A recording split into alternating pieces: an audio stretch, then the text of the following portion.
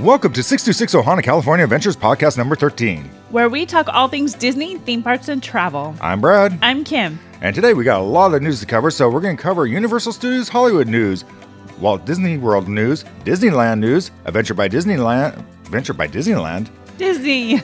Adventures by Disney news, and some news what the CDC is now saying, and airline news, and of course cruise news. And we got a chance to go to Taste of Disney, and we're going to let you know what we think. So let's go ahead and start with Universal Studios Hollywood news.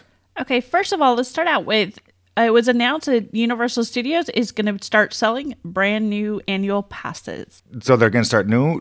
Yeah, new for people that haven't had them. Okay. So they're reselling them. They're the same type of level passes they kind of have had before. Correct, but this is kind of one of the bigger theme parks that is, announced, like Disney isn't selling to new annual passes in Walt Disney World, and so that's kind of a big deal. Yeah, that's great that they're able to do it, and I think they're looking more forward ahead into the future of what's going on. Yeah, and the one thing I noticed about annual passes, the new annual pass members are also going to be able to make reservations for that bonus month that we talked about last week, and the day before, like a preview day. Oh, so they're going to get the advantages of all the pass holders that they're making their reservations for the park. Yeah, so it's kind of a good deal. Well, that's kind of cool. Well, I'm sure they're going to make a lot of money on that one.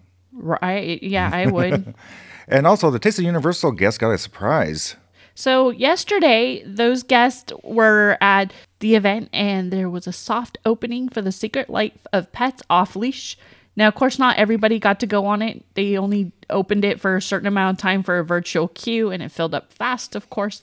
But that was kind of cool for unexpected. Well, I mean, what day they're open? They're opening April 15th is our preview day for annual pass / media day, and April 16th is going to be the general opening. So, I mean, that gives them a chance to get some of these things moving and running, and they've probably have to get those things tested. Right. But what a cool bonus. And especially that one hadn't been opened yet. No, they're first riders. Yeah, there you go. So let's go ahead and go on to Walt Disney World news. They announced that you don't need to have masks on for photos. Which is great. I mean, if you're social distance, outside, fresh air, good. Yeah, I mean, I don't see a problem with it as long as you're far enough away. Usually you're 6 feet away from the photographer. You're outside, so it's not a big issue. Right. Yeah, that's great. I wish we could have done that when we were at Disneyland. Yesterday, we were at a touch of Disney, so it would have been nice with some of the characters to be able to do that. Yeah, I mean, it was really hard to, because every time you wanted to smile, and you remember, oh, I got a mask on, nobody can tell. But yeah. Then also, Mears is officially announced shuttle service between MCO and the Walt Disney World resorts. So they're going to start taking reservations in May, but they haven't announced prices yet. And that's going to be interesting to see how much they're going to charge for this. Yeah. I truthfully we'll do a comparison once we find out versus I looked into some of the shuttle services, limo services, private car service, if you will, and look at the price differences between if you're waiting for a whole bus to fill up because it's going to be the same type of size they're saying as the current Magical Express buses. Well, all those buses are owned by Mears. They're not Disney-owned buses. Right, but if they're using those buses and you wait for them all to fill up and you're paying just about the same as you would for private service, but they meet you at the luggage carousels and then you go straight there and you have to wait for them to fill up and make multiple stops. Yeah. If it's only a few dollars difference or something. I don't know. I think it would be interesting to see how much they are able to do this because they give you an idea how much they're obviously going to have to charge to make a profit. Of course. And it give you kind of an idea what Disney had to pay to keep those things running too. Yeah, it'll be interesting. So, I mean, I guess. And will it even be a popular choice at that point? Yeah, I don't know. I could see it being popular. Truthfully, if it's priced right, I can see people going ahead and doing it and making a reservation that's based on the time they land. Yeah. And maybe Mears will have a little bit better of an organization that way. Now, if they could get it where it was delivered to Disney resorts like they were before, maybe not to your room, but at least to luggage. Oh, that'd be nice. That I would be all in on that one. When I don't have to go and get my own luggage. I don't see that happening, though. I know. We got so spoiled. I know. Now we have to carry all our luggage everywhere across the airport. Yeah. I don't know. So, mouse gears at Walt Disney World is going to be replaced. So, after they closed last year, they moved to their new location. But the old Mouse Gears is going to be reopening as a store called Creation Shops. That's interesting because everything we heard about that when they closed, they're just refurbishing it. It's going to be still mouse gears. They put the mouse gears over into a new area just for the refurbishment. Right, but I guess they want to move forward. I'm kind of sad. I don't really like the name Creation Shop. Mouse gears I liked better. Maybe I'm a traditionalist. Yeah, I don't know. Maybe they're going more into that, was it the memo? Where you kind of put out the clothes on all the dolls, you know what I'm talking about? I don't know, but it's going to be located at the entrance and center of the park in an area they're going to call World Celebrations, which I kind of like that name. With the new remodel that they've been doing all throughout the park and the reimagination of the park. But they're going to have huge glass walls to let natural sunlight in, which I like. Okay, yeah, that'd be nice because it did feel a little... closed? Yeah, it felt you only had the light coming in from the outside, and that walkway was kind of really dark at one end where it was kind of that tunnel walkway, you know what I'm talking about? Yeah, it'll be interesting during storms. Yeah, but that'll be nice to have the natural light in there. And they're going to have new original Mickey Mouse mural. Okay. So we're always loved new Disney art, so that's cool. Yeah, I know a lot of people are going to be upset about this because this has kind of been there for how long? Since the beginning of... Yeah. God. But again, that's one of those things that Walt always said. He goes, it's always changing. So yeah, I guess I just like that. But on other good news, with that, it was announced that Club Cool is coming back, which is hosted by Coca-Cola. The new location will celebrate Coca-Cola in a new, fresh way while keeping fan favorite experience of trying Coca-Cola drinks from around the world. Okay. Now, the only thing I'm worried about is this doesn't say if it's going to still be like a free experience. Yeah, that's kind of interesting because they say in a new, fresh way. Right. Or is it going to be like the Coke experience at the Coca-Cola store at Disney Springs where you buy the whole tray? I'd be almost guessing they're going to go to that because I do too. Because we've seen it in Vegas. When we've gone to the Coke store in Vegas, they have the same type of similar setup. You buy a tray, try a drink from all over. But remember, they had two different trays at that one that they had a lot more variants of different Cokes. They did. I don't know. I'm hoping they keep it a free thing because it was such a cool... I love the Beverly face, but I don't want to have to pay to watch somebody make the Beverly face. Well, yeah, the problem is with our son, Hayden. He likes it. Right? He's one of the odd ones. But yeah, the Beverly, I'm sure the Beverly's going to be there, but maybe they're going to do a hybrid of it, maybe? I don't know, or maybe you could buy him to take home. Because the problem is obviously with the virus going around, you don't want, because you had everybody with those Coke machines, reusing their cups and everything that they just drank out of onto the... Okay, now you're... And now I'm making you... grossing me out. But we all did it during flu season, right? Yeah, we did. But we didn't think about it. Now we really do think about it, what's going on. I would be betting this is going to be a situation where they maybe have a few samples out. They do a few free, but the rest of them, if you want to try all of them... It's going to be like a sit down outside or they give you a tray. Maybe I'll have to do something with Epcot where they're going to do those multi-open, the open gardens kind of in that, where they had the outdoor, Also, so you go up there to go eat or drink. I don't know. So they haven't announced the location yet.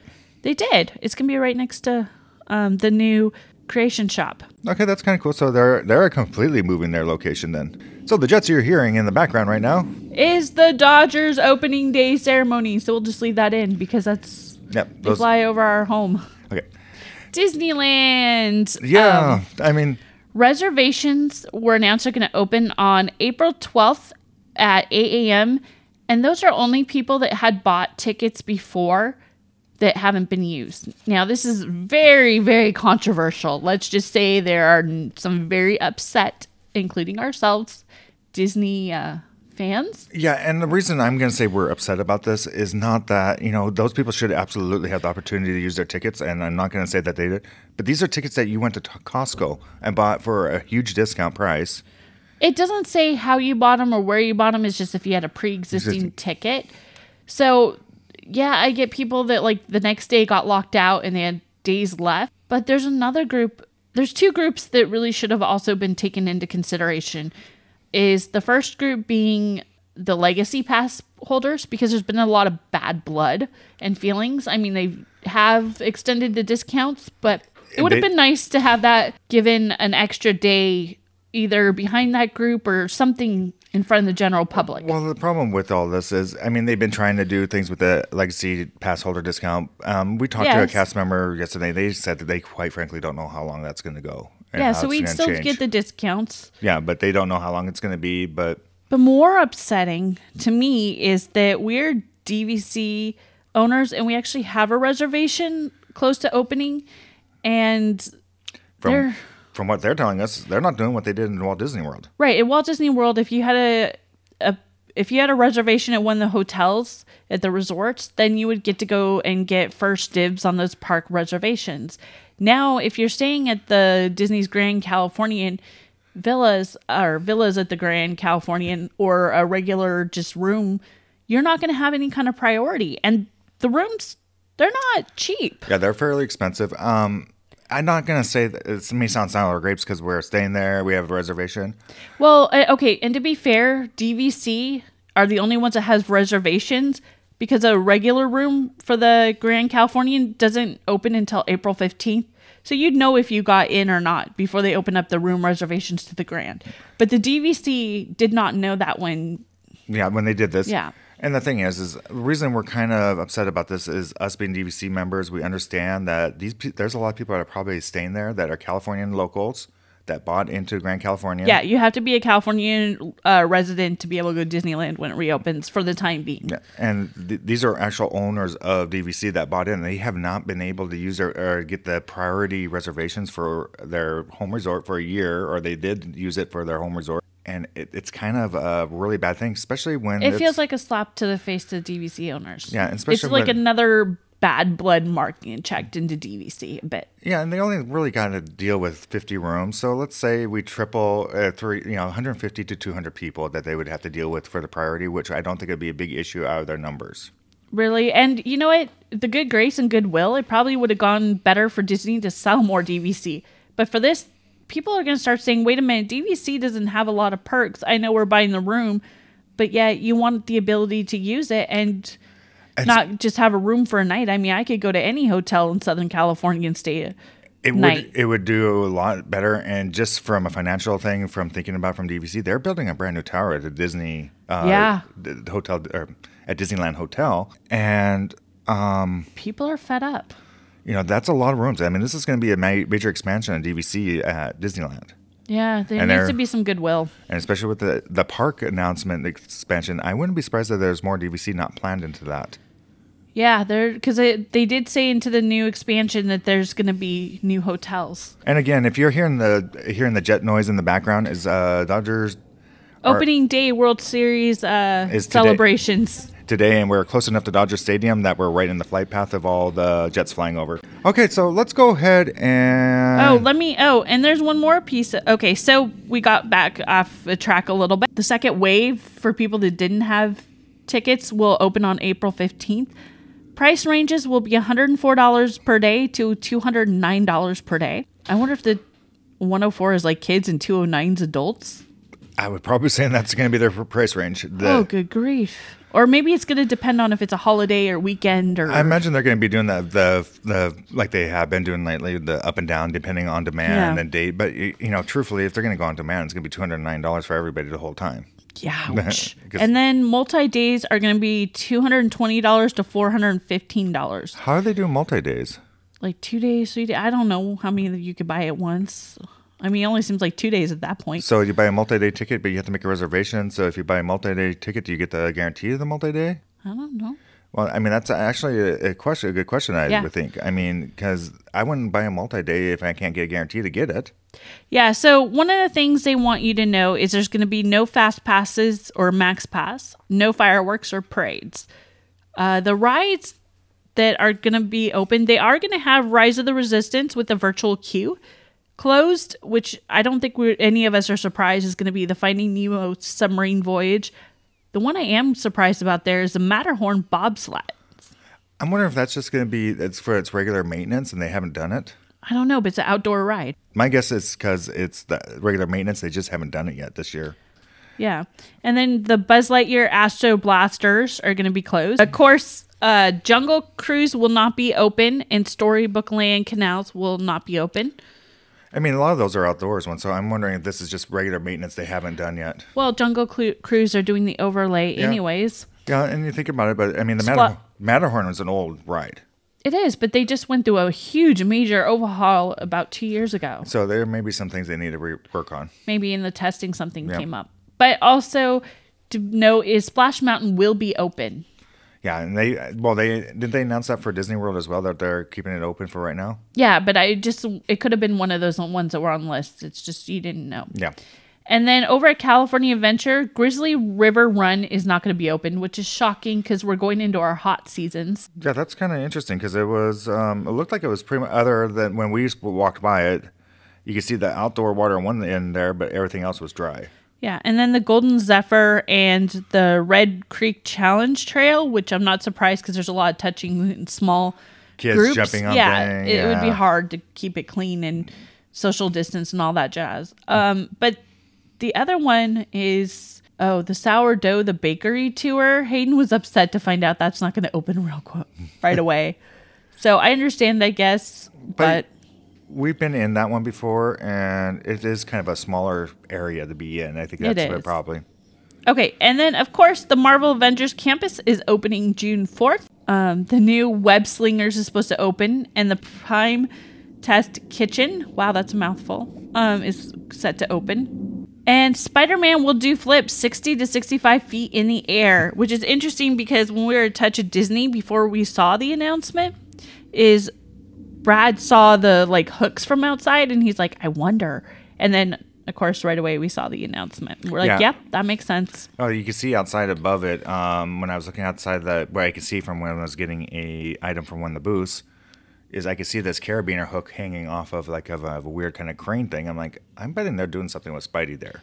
Right. And of course, they probably announced it because now with the Touch of Disney, you have a better view of the area. You do, but you don't. You get to see the very tops of the buildings if you're walking around. Yeah. And you don't get to see the whole campus. I know they released a new video of showing the whole campus, what it looked like. It'll be interesting. I mean, it's an exciting expansion for DCA, so... Okay, real quick, Adventures by Disney announced that they will be traveling summer 2021 to Costa Rica, Arizona, and Utah. There are still dates available. I think Costa Rica is starting in May. Really? May that early for Costa Rica? Right? That's kind of surprised me for international. I wonder if they've discounted the prices at all with everything going on. I don't know. I would love to do Costa Rica. I mean, that's beautiful. We actually did a cruise for DVC cruise, and when the guides there was from Costa Rica, and it was awesome what he was talking about. He made it sound like it would be a ton of fun. So if that was a discounted price by any means, I would sign up if we could. Mm-hmm. We have a busy summer ahead. But Arizona and Utah, are those two new locations for him? No, they've always gone. I think it's just easier in the United States of places, obviously outdoors. And, people are wanting places in the United States to travel more so domestically maybe this year compared to other years. Oh, I can see it with the Arizona and Utah, almost those being almost the same trip, though. Like with Zion National and they're everything. Not. Oh, really? Okay. But there are lots of national parks in both those states, so that makes sense. No. Okay, and they're also... Yesterday, there was a virtual Disney event. Josh D'Amarico showed a real working lightsaber. So it has a working retractable light blade. And it's interesting because the new Star Wars Hotel Galactic Star Cruise is offering a lightsaber training experience. So that's kind of just in time because it's still slated to open sometime in 2021. I don't know, is that December 31st? But that's just my guess because it seems like there's a lot. This will be interesting. I like to see that. I never saw it. But the question is, can it cut bread? Hey, maybe a YouTube idea. I wonder how much that sucker's going to cost. Yeah, I'm sure. Well, it's Disney, 1. Right. That is going to be a pretty penny. 2, it's Star Wars. And 3, it's a real working retractable lightsaber. I see your face already lighting up like a little kid. Like he's almost looks like a kid in Christmas morning, like looking like he's going to jump up and down. I'm sure they are using some type of technology. It's probably perfectly safe and everything to use, but you kind of lit up there. You can't see this, but he just all of a sudden his whole face. It's like that dream when you're a little kid. You pretended that lightsaber was real. It was going to cut it through everything. It was going. It kind of probably. I wonder if it'll make the noise too. Yeah, I'm sure it will. I mean, that was like the dream you want. You wanted that real lightsaber. Anybody who was into Star Wars was like, oh yeah, we want that. We usually sitting here talking, and Brad's usually a very happy person, anyways. But all of a sudden, there's like this twinkle in his eye, and I'm like, oh goodness, how much is this going to cost us? No, I probably won't get it because unfortunately, I'm probably the more Well, Hayden, I can see our son. He's more like you. I'm more financially responsible. You're like, ooh, I like that. That's cool. Okay. So, all right. I'm not going to start throwing stones, I guess. here, let me throw a pebble at you. Right. The CDC has released a statement saying that travel for vaccinated individuals is low risk. So just we're throwing that out there because we want to have you keep this in the back of your mind as we go through the rest of our travel news here. Yeah, the CDC seems like they're changing a lot of rules or things that are just, I mean, it's last minute. It's been really odd. It's almost like they can't make up their mind. Yeah, well, actually, I just kind of laughed when you said that. Yeah, and so, I mean, it's something, it seems like almost, again, we called it before, a soap opera. It keeps changing all the time and... As the CDC turns. Yeah, so let's go ahead and go on to some airline news and Boeing. Boeing has stopped the 737 MAX planes due to an electrical issue now. So it's going to affect over 60 planes from American Airlines, Southwest Airlines, and United Airlines. So did they say exactly the electrical issues they were having? Nope, they just called it electrical issues. I call this... I don't ever want to get on a MAX 737. Well, the problem is they have problems over and over again, and they've had crashes. And now what's supposed to be fixed a few months later has electrical issues. I'm not going to throw the MAX underneath the bus like a lot of people are. I am. I understand the problems that they're having with the MAX. One was obviously just, I don't know what their engineers were thinking. Instead of backing up, they should have had two things. That was the whole issue they had with the computers overtaking everything. I'm wondering because these planes have been sitting for so long, there's an electrical issue that they didn't know about. It's a new plane. It is a new plane, but it isn't because you still have the old 737s were workhorses. I'm not. I don't want to get on one. I'll be honest. I really, unless they prove a track record of a significant amount of time, I do not feel comfortable getting on one. Yeah, I mean, in our summer plans, I checked and made sure we are not getting on one of those things. Yeah, no guarantees on that because they could always change us to 737 MAX the way of our planes have changed. Gosh. But the thing is I look at it as two different things here. Is the 737 airframe as itself has been a very good airframe. It's when they went to the MAX design with trying to take, I would say, shortcuts that they have had issues. But we've seen problems with the 777s. We've seen problems with all the Airbus A320s. Oh, gee, I really want to get on a plane now. Well, and these are things that work out in a new aircraft. 737 didn't have a whole lot. Yeah, but do you want to be the person it works out on? Yeah, I know. And that's the thing is that you have to ask yourself. But I think that they may get these things worked out fairly quickly. Okay, that plane better have a zero issue for over a year or two before I'd even consider it. Yeah, and it's give them a chance. I mean, this is a... Okay, but do you want to be the one to give them a chance on a doomed flight? Yeah, and I've also heard rumors that they're talking about completely renaming their plane. Well, if they rename it, still the same idea stands in my world. Yep. So we'll have to see. Again, I've done a lot. I've seen the research or seen the studies and things on it. All right. See, Brad's more forgiving than I am. And well, we're into travel. I mean, it's one of those things. And the 737 is a big plane, and reason we're kind of talking about this a little bit is because this is one of the few wide-body planes that can land in Burbank, California. So we'll go with that. There is a new budget airline, Aveo, that announced that they're starting in Burbank. So starting April 28th, they're going to be based out of Burbank, California, with service to 11 cities. The inaugural flight will be from Burbank to Santa Rosa. But just how big of a budget is this going to be? It's going to be on Boeing 737-800s. So this is the old airframe of the 737. Okay. It's starting at $19 one way. Now, I looked at some tickets just out of curiosity. Those are like the midweek flights, non-peak travel. Most of the other ones were $29. Okay. Like if you were flying on a Sunday or a Friday. A heavy travel day? Yeah. So it all sounds good, right? Okay. Yeah, with these cheap airlines, you know what's going to happen. You're going to get nickeled and dimed to the bank. Yeah. So they're talking about first bag check is $10. And here's that big, heavy one. Okay. This is scary. The carry-on overhead will cost you $35. So if you take your carry-on suitcase, you're $35 a person. I mean, that for a family of us. Yeah, and they know they've got you on that one because unfortunately, if you're like us with the overhead carry-on that we carry electronics with us, computers or something like that, we may not want to have in our backpacks. We put it into our bag so it's not as heavy. They know that people are going to be doing this because they don't want to have that. I am scared. I hope that other airlines don't do this. This is really nerve-wracking. I don't see it. I mean, we've had Spirit Airlines and stuff like that have done the nickel and diming. I'm really surprised that some of these airlines don't have a dollar bill taker on the bathroom, so every time you use it. Yeah. Well, and if you want priority, it's going to be $10. Pets in the cabin are $95. Which is surprising to me because some airlines are going against that now. They're not doing any pets in the cabin. Right. And what's a definition of a pet? Are we going to get a miniature pony walking down to the pig? Oh, we've seen everything in the... Well, we haven't technically seen everything, but we've heard everything. Yeah, you know. If somebody comes in with a snake and sitting across the row from me, I'm going to have issue. Yeah, so their definition of pet needs to be clarified. Mm-hmm. And then they have advanced assignment. So window seats and aisles are extra $5. So if you're smashed in the middle, you save yourself $5. Oh, charming. So it's $10 round trip because this is only one-way prices. Mm-hmm. And then if you want extra leg room, which of course I would need, $18. Yeah.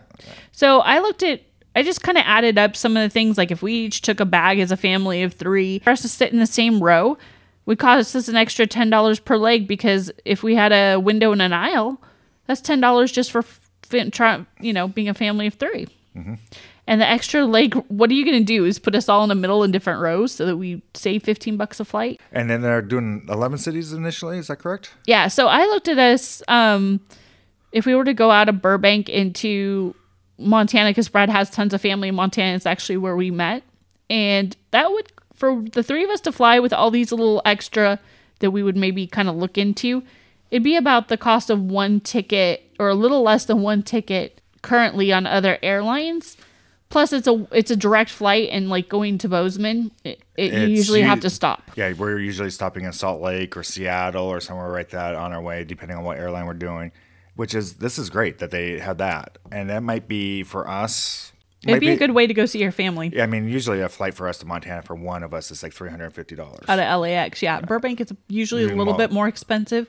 We usually try to look at some of the smaller little airports because those are 2 that really fly into Bozeman. Mm-hmm. And what's interesting about this is that they're doing 11 cities. Are they doing this out of the main terminal at Burbank? Okay, I haven't heard that, but I do know they're going to go to like Phoenix, Mesa. They're going to go to Oregon. Well, the reason I'm asking this, and I don't know, Kim did all the researchers on this, is because right now, currently, they have a regional area. It's called Jet Suite X. That was started by the founder of JetBlue Airways. Oh, yeah. I don't know. We've loved it. We used it before to go to Vegas, and it was great, but it's gotten more expensive in the time. Of course. But it always seems like these smaller ones start out really cheap, like JetBlue and all those. And then as soon as they start taking to, the prices skyrocket. Well, and the prices have come down more. And what was great about those planes is that you had your own terminal, you landed. I mean, we were literally in our room from Vegas, from the airport, within, 10 minutes? I think it was like 20 minutes, 25 minutes, which we've never done before. Yeah, I mean, because we were going to a private terminal in Well, it was funny because we didn't even know we did that. We booked our flight with JetBlue, and then JetBlue put everybody on the flights into this, and it felt like I felt like almost a celebrity, like those private plane rentals. It was great, and I will say it was great. And we paid airline prices for it, but that's now, if we were to use that same service that we looked at, it would have been... It was a lot more expensive. It was like double the price. The flying to Vegas normal. But right, it was a nice, fun experience once. But I mean, it was very convenient. I can see if you're flying back and forth to different places. So it's interesting that they're doing this. I'm curious how they're doing this, or maybe Burbank gave them permission, because I know Burbank is usually a pretty busy airport. Yeah, I don't know.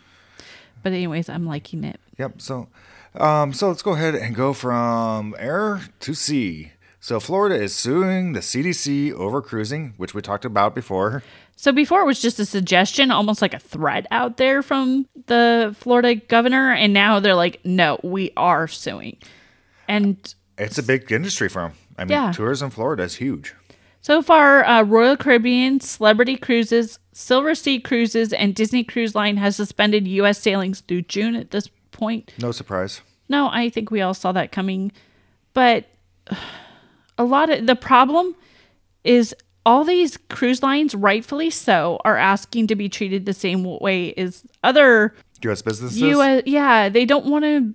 I mean, they're like, wait a minute, you're letting planes fly everywhere across the country with less stringent policies, guidelines, whatnot. Mm-hmm.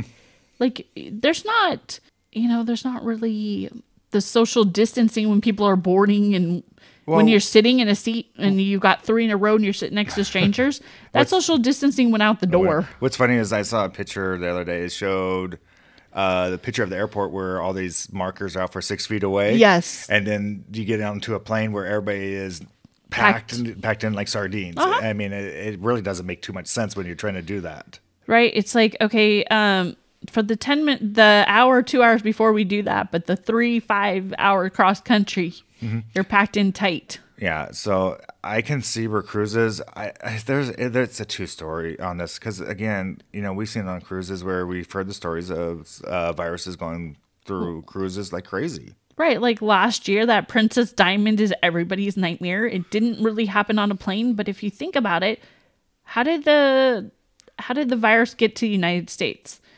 It came over on an airline. Well, it came on air. Well, it came through somebody. It could have, but there is the documented guy from Seattle that was on a plane. Okay. And so, but also with cruises, though, what I'm talking about is that everybody's stuck on that ship for so many days, touching the same surfaces, eating in the same dining areas, and everything else. And I can see where this is a concern. But again, I also look at it, it's like, people are going, I mean, look at, we watched, we're big baseball fans.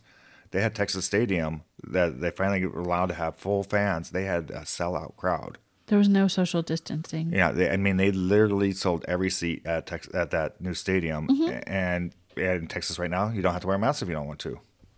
So I could see why they're arguing this to the CDC, saying, hey, the states are already making up their minds of what they want to do. Why can't we go ahead and cruise? Right, you're holding us to a higher standard, but it's a double standard, and it's not right. And people are losing out on jobs, and this is a financial problem for people that work in the cruise industry, and not to mention. And these are not just jobs from people, because a lot of those people are on the boats. The ships. They get mad if you hear they call ships. Yes, don't you dare use the word boat. But on the ship that I know there's a lot of people from a lot of different foreign countries that work on them. But there is in the ports everywhere around those ports are U.S. based jobs. There's a lot of United States people being paid. Well, and all around the world, if you sail from the U.S. to Mexico or to the Caribbean and I'm just saying Bahamas. But I mean, a lot of people think, well, okay, that the different jobs or whatever, but there is these U.S. reasons. This is why Florida's get involved, because they have people come here to go out. There's a lot of port jobs involved in this. Right. And that's what they're saying. They're saying, wait a minute, just treat us the same as you do airlines or, sporting events or whatnot. And that's the only right thing to do. And of course, the CDC said, well, here, we're going to give you these instead. So they gave them new guidelines. So they're going to establish plans for vaccinating staff. No, the cruise lines have to establish plans for vaccinating staff and implementing routine testing, and then submit it to the CDC. And so the CDC, yeah, maybe. Okay, no. Okay. Originally, the guidelines included weekly reports of COVID cases on the ships, or I don't know if that included terminals or whatnot, but now they want a daily report. Wow. And then they're going to have to develop onboard lab testing for symptomatic crew and passengers, and those that have like close contact, things like that. But now you're going to have to bring on new technology, bring in people that are trained and certified or whatnot to do that testing. Mm-hmm. Okay, that's going to take some time because that's going to be per ship. So that's new staff that's got to be trained in the ways, and then you've got to probably do tests to prove that this is all working correctly to the CDC. And then they have to develop port, medical, and housing agreements approved by the port. So like if somebody does get sick on the cruise or one of the crew or passengers, that they have, what are they going to do when they're in each port? Again, this is confusing because the big thing for the CDC, they only have regulations in U.S. waters. Right, but they're saying by port. I don't know if it's U.S. port or international port, but they say by port. I would be saying by U.S. port because they're sailing from the United States and then coming back to the United States. But then, like, if you go to St. John's and the Caribbean, St. John's is a U.S. port. Right, that's what I'm saying. But they're still technically in the Caribbean, but not part of the Caribbean. Well, say if they go to U.S. territories, I guess. Let's say they go to what's one of the other bigger ports, Cozumel. Okay. Obviously the Mexican government's going to want something completely different than what the CDC wants. And then there's the airlines to come back into the U.S. You're supposed to have testing to come back in the U.S. How does that work for cruises? Yeah, I mean, I think it's a really hard issue here. So then they're going to have like stimulated mock cruises. And then after those, they have to have, and of course they have to put in, I think there's still that 60 days notice.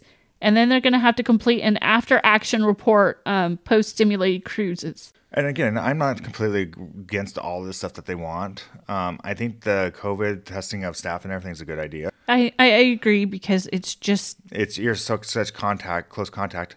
I would think that if you really wanted a cruise, I think one, it'd be great if they did say, hey, you have to be tested before you get on board.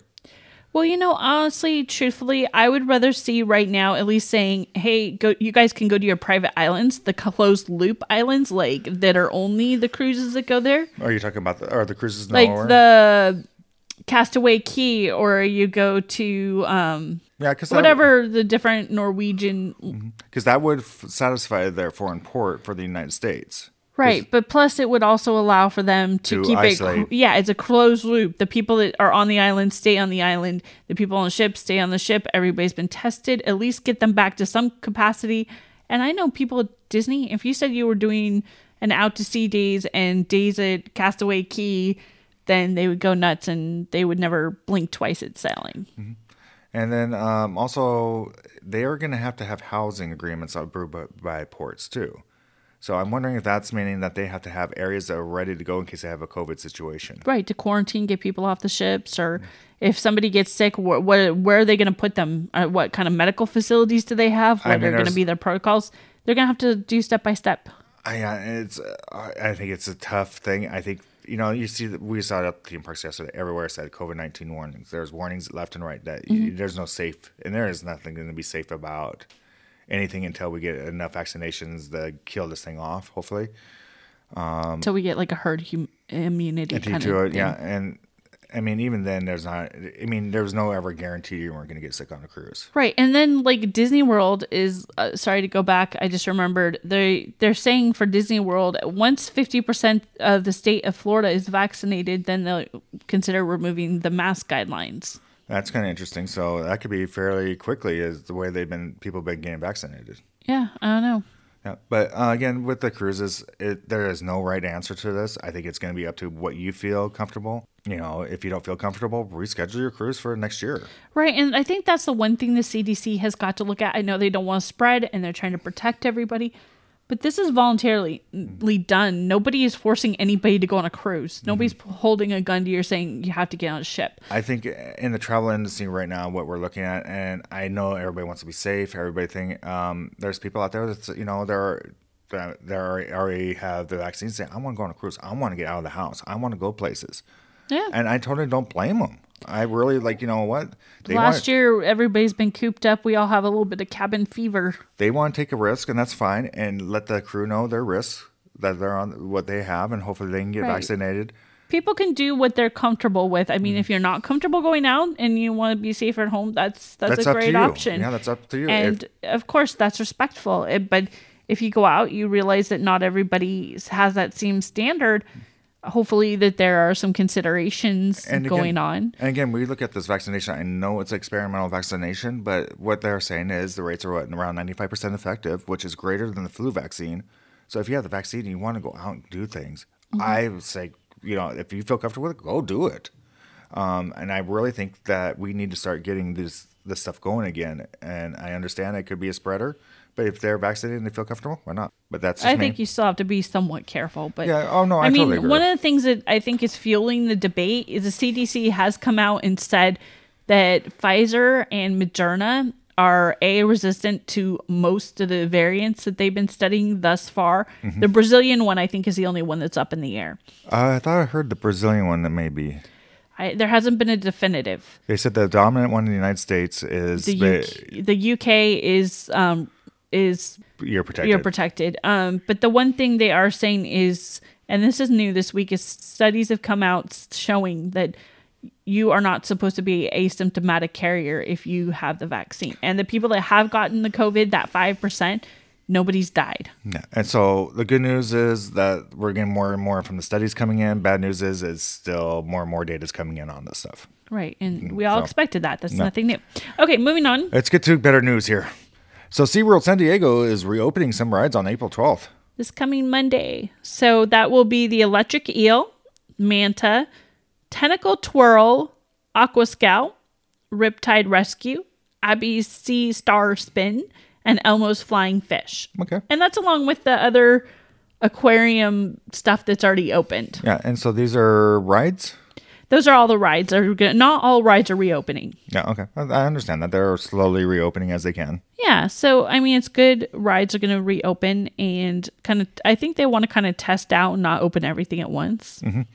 Well, that's great. I mean, I'm glad we're seeing positive movement and opening. People are getting vaccinated. I don't remember our rates in California, but I know for me trying to get my vaccination, that it's hard to even find a vaccination in California. There's some places, but yeah, it's just depending. It'll be interesting starting April 15th. But 15th is when they had the mass. They opened it to everybody in California. So I'm hoping that we are able to get everything done and let's get this thing over so we can get back to normal life.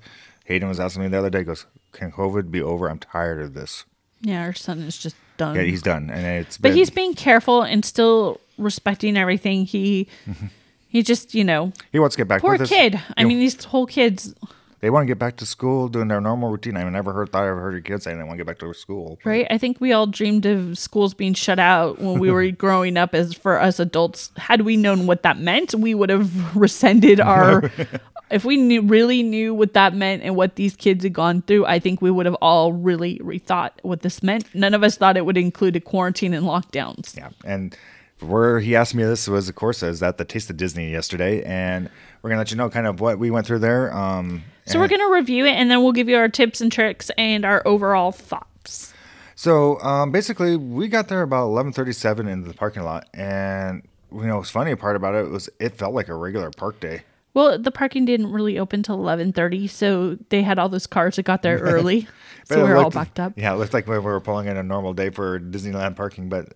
The nice thing is they weren't taking cash. It was a Mickey's and Friends parking lot. Yeah, so it was only scanning, so it went really quick. And that was part of our ticket for Taste of Disney.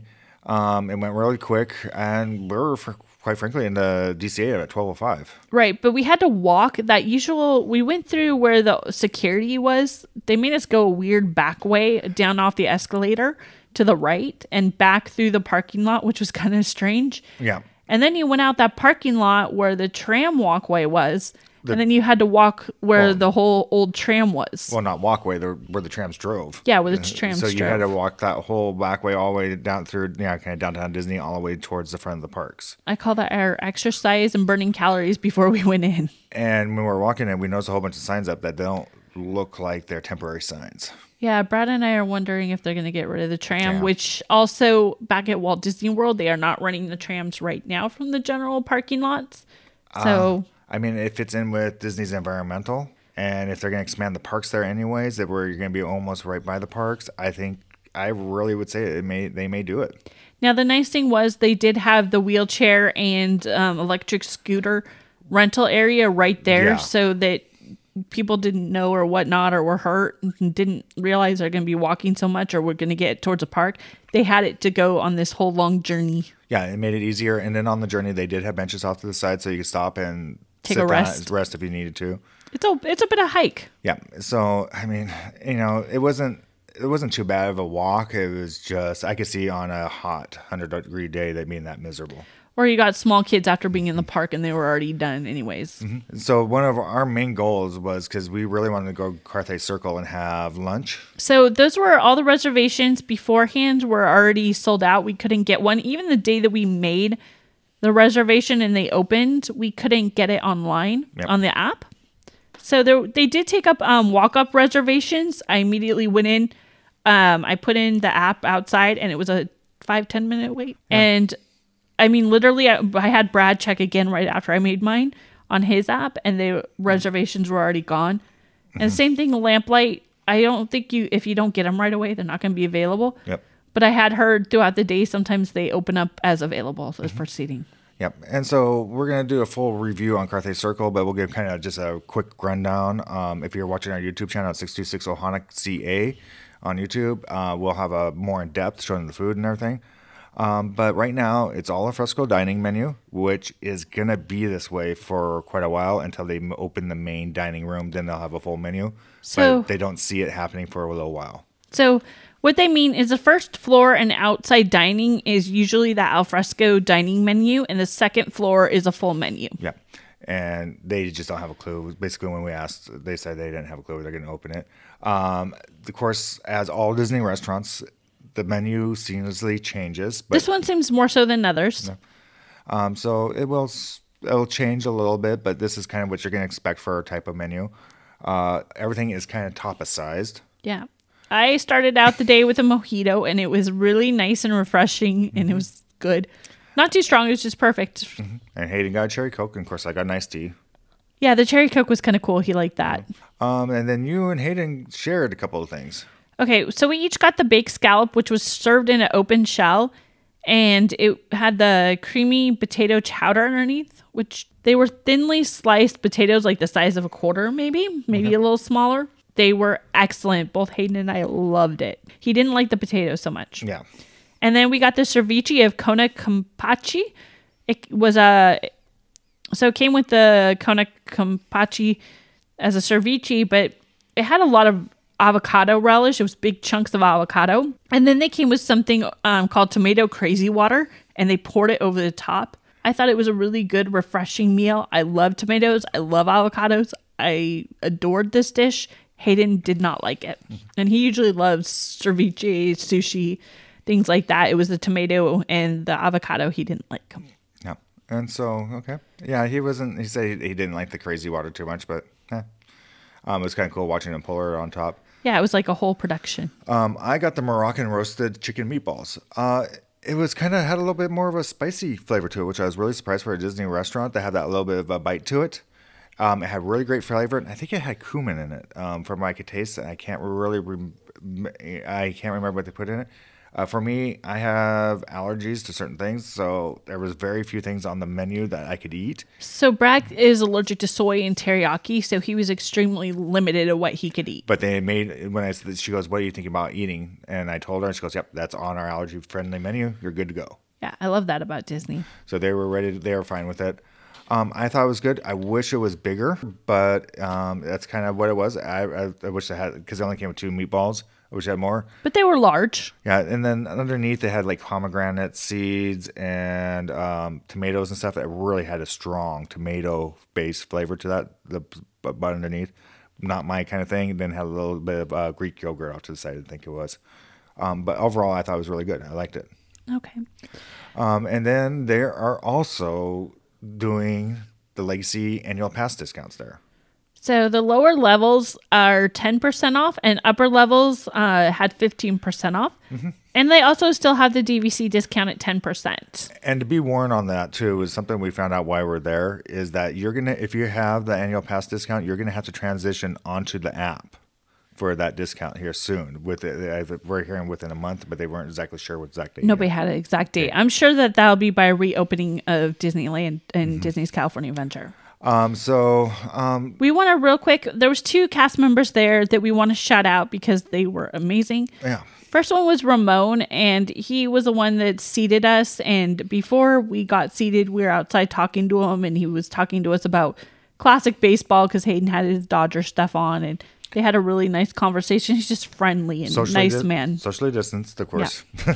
And then our server, Jennifer, she was amazing, very friendly, very helpful. Yes. And very kind. And very patient with us because we were kind of in a frazzle at that moment.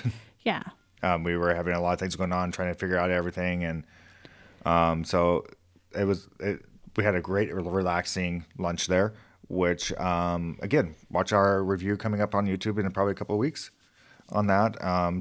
Because we want to make sure we put it together right and everything else. Yeah, we're going to do a separate review and show pictures and everything of Carthay Circle.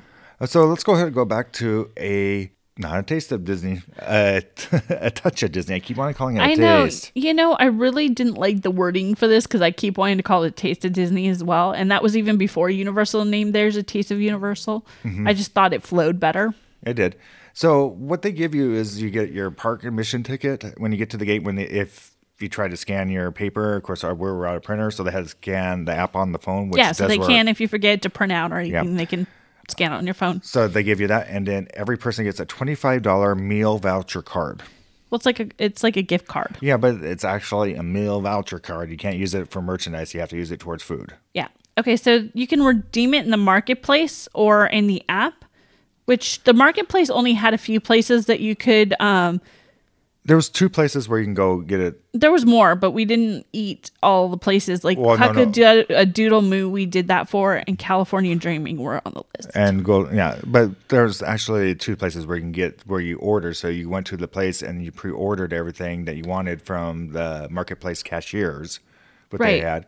So when you got up, you could either use your, you could do the in-mobile app, or you've already prepaid it when you went to one of these marketplaces and decide what you're going to eat at the beginning of the day. And the first one that was closest to Carthay Circle was busy. There was another one that's about halfway down where about Ariel is. Yeah, right before you get to the Ariel ride. The Little Mermaid. Little Mermaid, right? And that one had nobody there, which would have been quicker. I would recommend, and I'll tell you this every time, is to go to those people first. Because every time we went to the mobile app order, that line was crazy at all those booths. It was awful.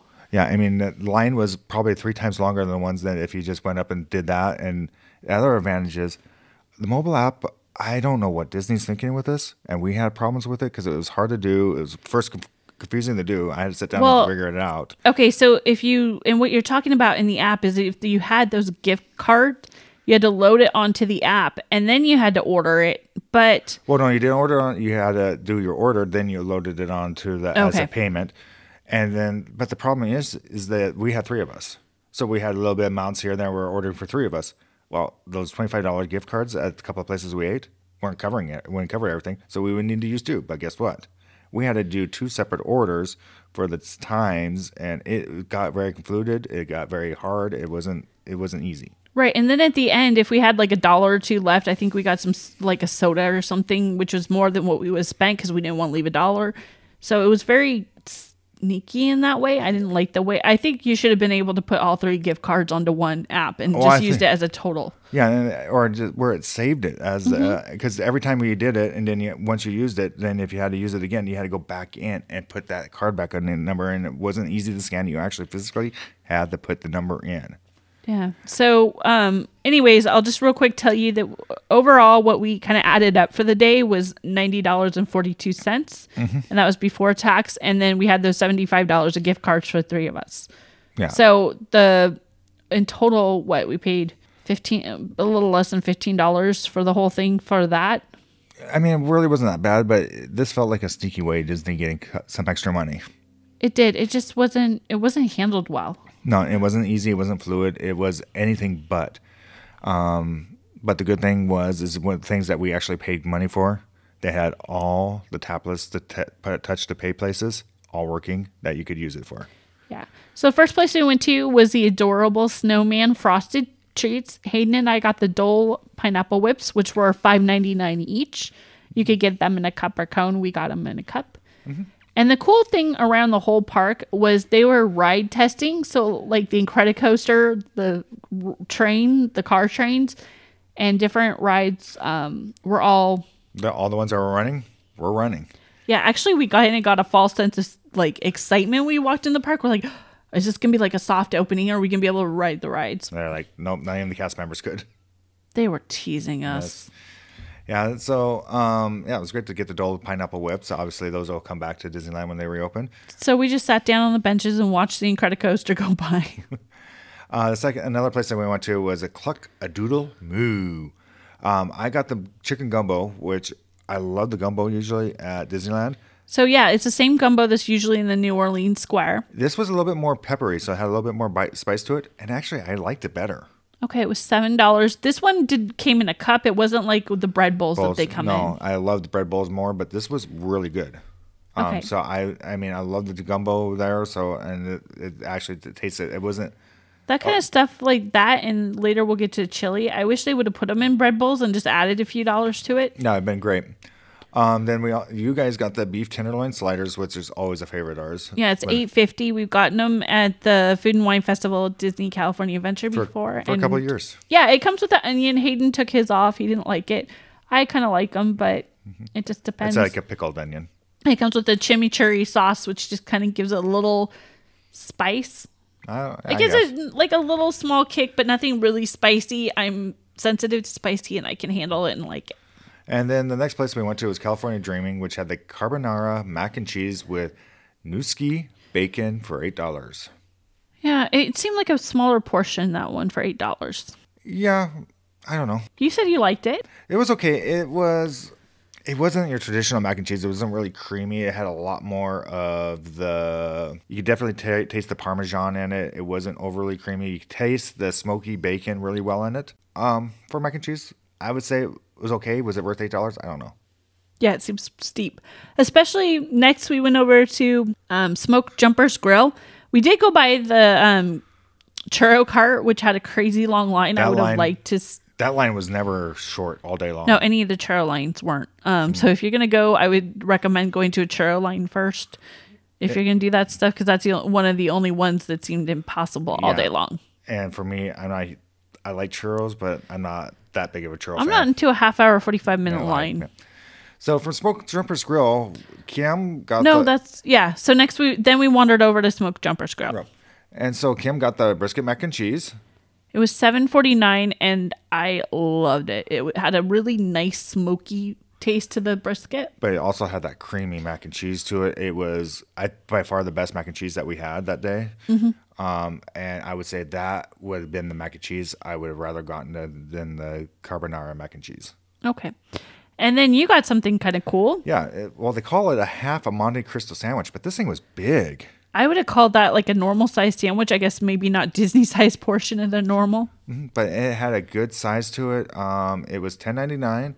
It was Monte Cristo. It was really well done. The flavor was great for it. But they also added a blueberry jelly with it, which was really good. Yeah, it came on the side, and Brad was raving about it the whole time. Yeah, I mean, I like Monte Cristos, but it was perfectly cooked. It wasn't overly powdery sugar on the top. It was not overly oily, where sometimes they can get. It was just really good, and I would definitely recommend it. And that was a full meal. Okay, so and then Hayden and I each got a s'more shake. It was $7.49. They had it was, first of all, the lip of the cup had like a graham cracker dusting on it, kind of like if you had a margarita glass with the salt or something around the. So it was like that, and then it came with 2 large toasted marshmallows and a graham cracker. The whole thing tasted like a toasted marshmallow. It was really rich. I only drank half of mine. I couldn't get through more. I don't know how Hayden did it, but he drank the whole thing. Mm-hmm. And he actually ate more that day because I would have thought he would have had the biggest stomach ache. But you guys seem to like it, though.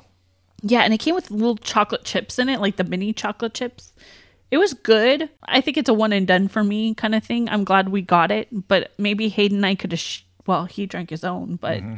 I mean, and it was a good portion size shake. It was massive. Mm-hmm. So from there, we're trying to just tell all the food, because we're obviously not going 1, 2, 3 from eating all this stuff. We did a lot of things. We walked all day. This is our whole order of how we went through the day. But we're wanting to get through the food first. The next place we went to, or next place that we ate at, is Disney Delish. This is really hard for me because this is probably tied. I can't say what one of my favorite was, but this is close to Walt's chili that they had for $6.50. I think that was a really good chili. It wasn't spicy. It had sour cream in it. You didn't ate some without sour cream, but it had a lot of cheese. It was a really good hearty boiled chili that wasn't too watery, wasn't too thick. It was just right. Yeah, I loved it. I had a bite, and actually Brad just take the little end of it, and I really loved it. Yeah, I made sure you had some of the stuff that I didn't, the cheese and stuff that I didn't get through. Hayden liked it. Yeah, all 3 of us thought that Walt's chili was a winner. And Hayden's not usually a chili person. No. And that was really surprising. It was really good, and that I would order again. And Hayden's our teenage son, and sometimes, he has a different palate than we do, but that was one that he thought was a winner. And so from there, for food-wise, not eating all this in a row, we went to Cochina Cucamonga. Thank you. Where Kim and I both ordered skewers, but of course, us being opposites, we had to order the different type of skewers. Yeah, we're always opposite. But of course, from over at Disneyland's Bengal Barbecue, we love the skewers. We're happy to see those in the park. Mm-hmm. So I got the Bengal beef skewer, which is both skewers were $5.49. They came with 3 decent sized chunks of meat. I think it was about the regular size with 2 sticks. Yeah, and I got the sweet one. I love it. I've had it before. I I definitely would always recommend it. It seems like it's more expensive usually over at Disneyland than that. I thought so too. And that was kind of my thought of it. Maybe we both really like it at Disneyland, but we also don't think it's worth the price. Really, there may be one piece less of meat on it from what I remember. Yeah, maybe there's one more and it's like $7 or something. Yeah. I had the banyan beef skewers, which is spicy, which I really like. And Hayden decided to give a try of that one. And I mean, when I say these are spicy, and I'm not giving you this. This is one of the foods that Disney does not hold back on how hot it is. Yeah, Hayden took a bite, and poor sweet boy, he was like making faces, coughing, and he got the hiccups. And we had to get him something to drink real quick. He'll never be eating those again because he says he likes spicy things because he sees me eating spicy things. But I know. Yeah, he'll try some stuff, but that tipped the poor kid over. And I knew how spicy these were. And I go, "You sure?" Because these are really spicy. Because I remembered how spicy these were. But then he took a taste of my. He had one of my little Bengal beef skewers after that, and he liked the sweet. Yeah. So I mean, those were pretty much. Right on par. Yeah. Right where they were. We've always liked it. The only thing we've never liked about it was the price of them. Yeah, to me, this was like a mix of, overall, the event was a mix of like the normal Disneyland favorite foods plus the Food and Wine Festival food. So it was like this mix of having both type of stuff there. Yet they didn't have the peach iced tea. Oh my goodness.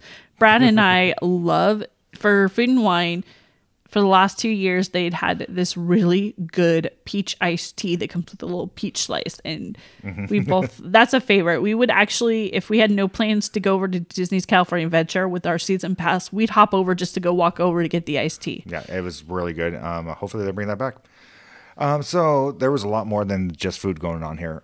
We got to see a lot of characters. We saw Pluto, Goofy and Max. They were hilarious. They had a whole little character, like a funny skit. Yep. We got to see Edna and Frozone. Yeah. And we got and that was cool because with them and a lot of the other characters, they did the social distancing so you could still take pictures. Yeah, you kind of took a selfie with them or whatever. It was with them in the way back. We got to see Mickey Mouse and Minnie Mouse. We saw Miguel from Coco, but he was kind of like a puppet. Yeah, it was kind of interesting, but it was fun. It was fun, and they kind of had a set in back of them, so it made for a cool picture. Yep. We got to see Sadness. Oh, poor Sadness. Again, that was another. She's like the happiest, saddest person I've ever seen. Then you got to see Chip and Dale, and they were having a lot of fun. Oh, they did it like their whole little skit too, kind of fun thing, and I liked it when the characters did skits. Then we went down by Cars Land and got to see Lightning McQueen and Mater. And really, the lines for Mater and Lightning McQueen, most of them weren't that bad at all for the characters. I think the worst maybe was Mickey. Mickey was the longest. But no surprise there. I got to talk to one of the cast members, and we do cast member shout-outs. I want to shout out. I got to talk to. Me and Hayden were the only one there, and I was kind of joking around with him. He goes, "I'll take as much time as you want." And it was like an hour before closing. I go, "Oh, so we can stay late?" He goes, "Yeah, if you're really going to get that good of detailed looks at it." But he was really nice and very friendly. I got to talk to him for a few minutes, and his name is Tim. So I wanted to give that a cast member shout out. Okay, one of the cool things they had going on to kind of break up the day, and I think they should have had more things like this, was they had the Midway games, kind of like the carnival games out. They were free, so that was good. We didn't have to charge for those. They gave out little buttons for the winners. Yeah, they basic buttons. I don't remember what they said. I didn't see it. I didn't remember. Yeah, we tried it once. We're like, yeah, we're done. But I'm glad because Hayden tried the game and he plays baseball. Mm-hmm. And he said these were a different kind of ball than what you're used to. So I think he realized that he wouldn't ever pay to play the game with that kind of...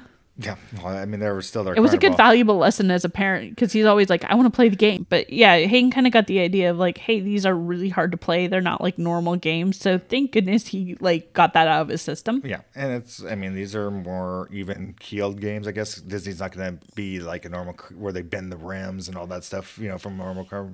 It was cool to have them out there. It gave kids something to do, but it wasn't enough. It was nice they had them, and I'm sure they were kind of doing the cast member trainings. And the thing I will say was really great between every game, they had little balls to throw. They wiped down between every player, every surface. Yeah, everything they were wiping down, they were really great about it. And even like those water games where you have the race to see who gets to the top first, they sat and washed every little water gun in between. So it took a little bit longer to get to those games. The games were free. Yeah. So that was great, but... No, that's okay. I guess to get a little cheap or a little souvenir. And again, they were doing annual pass holder buttons that you could have got, but Kim and I saw the line. We're like, yeah, it's not worth it to us. They were just a It was basic crazy long. Yeah. We're like, I get they're doing the annual pass, everything, but we're like, yeah, for us, we wanted to get through everything. So I didn't think it was worth our time to wait in line. No. So let's get to our observations and this is kind of really difficult. And we're going to say it, and I really wish, we've gone to food festivals here before and never had this big of an issue. No, we have. It's Disneyland or Disney's California Adventure has never done a really good job of having enough seating during their food festivals. But they've had more. It seems like it was better. They had more, but the problem was, since it was only food out, that people were lingering at tables longer. Oh, there were people just sitting at tables. We could not, and usually we can, and this is what I'm saying at the other festivals, we usually can walk around and for a couple of minutes and find a place to sit down and not have a problem. Yeah. This case, people are like camped out. Some points we're looking for tables for 5 minutes. Even longer than that. To trying to find us. We've learned that we had to go find our table first before we got our food. As bad as it was, we would have to send Hayden out and we'd bring back the food. Because we would not have hot food by the time we were done. It was just so It was hard. crazy. And people would have big trays and they'd be like all over trying to balance the food and try to find some place to eat. Or they had people who weren't eating anything. They were just didn't have water or anything. They were just sitting there to relax at a full-on table. We saw them, and I'm not saying that they weren't holding tables. There were some people who were doing that because you realized those who were doing that. But there were people there just there with just sitting there looking around, not doing anything, and they through our whole meals. Even through that waiting period, like there were some tables that I saw where people were like sitting and chilling and spending like the whole time from the time we got there. They didn't have anything to eat or drink until the time we left. They were just sitting. Yeah, and unfortunately what that did was everybody else was trying to find places to sit to eat, and it just wasn't enough seating. I hate to compare it to Universal's, but Universal had a ton of seating. Oh, yeah. We never had a problem at Universal. Never had a problem at Universal. And this leads into the other thing. It seemed like it was oversold. Yeah, I think they're used to that capacity with rides, but without having any rides like the Food and Wine Festival there usually has, they needed seating. They needed a lot of stuff. It just wasn't. Yeah, it felt very crowded. It felt like a normal, almost, I would say, park day. Sometimes busier than some of the park days there. I would say when they were under a lot of construction doing the Incredicoaster and all that, it felt that busy. When they were not having all the rides open, it felt still busy in there. Yeah, I would have wondered what that capacity was at and some of the food lines were crazy long. Like we said, churro lines were half hour, 45 minutes, and it was crazy. Again, the mobile order lines were crazy too. It wasn't... They oversold it. In my opinion, it would have been better off... For something that they were just offering food at for the most part. They had the pictures, which were cool, that they had different photo op sites, which were fun. But there wasn't enough to spread everybody out. And the one thing I was really surprised at that maybe would have helped is a lot of the little stores throughout the park weren't open. So they did have on Buena Vista Street some stores open, and like they did the same stores that they had opened for before when they opened it up for downtown Disney when you just did a normal downtown Disney shopping. Yeah, it wasn't. The only thing that was really different was Bing Bong's Sweet Spot. Yep, and because that part of the park was closed down. Yeah, but it was kind of like I would have liked to seen some of the other stores open. Yeah, nothing on Cars Land area was open for shopping or anything else. Yeah, and again, it's kind of hard because some of the stores are smaller. Yeah, and I get why some of those were closed. I don't know. It's kind of back and forth on the shopping. I didn't mind, but it would have broke things up a little bit. Maybe people would have wandered in and out. I really think Disney had an opportunity to put a lot more tables out of a lot more places. Yeah, maybe even they should have had some more food booth options. I don't know about food booth options. I think the food we couldn't. There was ton. We didn't go everywhere, but it just would have been nice to have people spread out. I think because you waited forever at Smoke Jumper's Grill. Well, because I didn't realize at the time we had to order online, and these restaurants they let you know you have to order online to the mobile app. The booths you don't have to, but the restaurants booths you had to go to the cashier and tell them what you wanted at the cashier. Then you went to each separate booth separately. You couldn't do it right at the booth. So they were trying to limit the way they did all this for the interaction with employees, I'd be guessing. But it would have been nice at the marketplace if you could have had more than one, just those, if they would have done the restaurants too. I think if it had been more clearly explained, a lot easier. It just didn't feel like didn't come across the way you needed to do this. You were kind of thrown into it. And it's like, you can figure it out. Yeah. So the characters were fun. I really thought they put a lot of energy and effort into it, especially when they had Chip and Dale and then they had Goofy and Max, because those double interactions. Yeah, those are fun. Yeah, they definitely played off each other. People were watching, and it just was some entertainment. It was fun. It was seeing all the characters, and they were all really good, and it was fun to see them out. Yeah, it was great to have the characters out. And of course, talking about Chip and Dale, right across from them was our favorite spot, and this is our tradition. Every time we go to the DCA, there you go.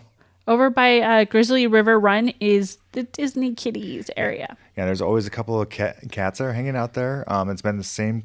Well, we only saw one this time. Yeah, no, I didn't see the other one. There's usually two of them that are hanging out right there, and that's just our tradition to go see them. And there's usually they track the crowd when they're out. They do. They're adorable, and I love it. So it was nice to be able to see the Disney Kitties again. Well, it's getting back to more of that normal that we're used to doing. Yeah. Then, of course, we got to see some cast members we've known. So we went over to Cochina Cucamonga, and I saw a cast member that we've seen over the years. And I was like, "You're over from the French Market?" And she said, "Yeah." And it was just so good to see a cast member. The others, I'm even tearing up now, is a cast member that we had seen for so long on the other side of everything that just made it seem more normal. Yeah, I think we've seen her there for Hayden had to be like 3 or 4. Yeah, it's been a long time that she'd been working over there, and we always say hi. We've seen her in the parks. Her name's Michelle. She works over at the French Marketplace usually, and to see her there, it just was like awesome. Yeah, it was. And she was excited to see us. We were happy to see her. And it was like, wow, this is more normal. This is more happy to see a cast member that we know back and working and happy and hopefully healthy. And also they're bringing back the cast members that had seniority, a lot of these places are, which was really great to see these people. Everybody was really happy, helpful. Truthfully, we could have named a ton of cast members who were excellent, that were great. Oh, yeah. And really, again, we said that with our taste of Universal, how exciting, and they kind of stepped up their game.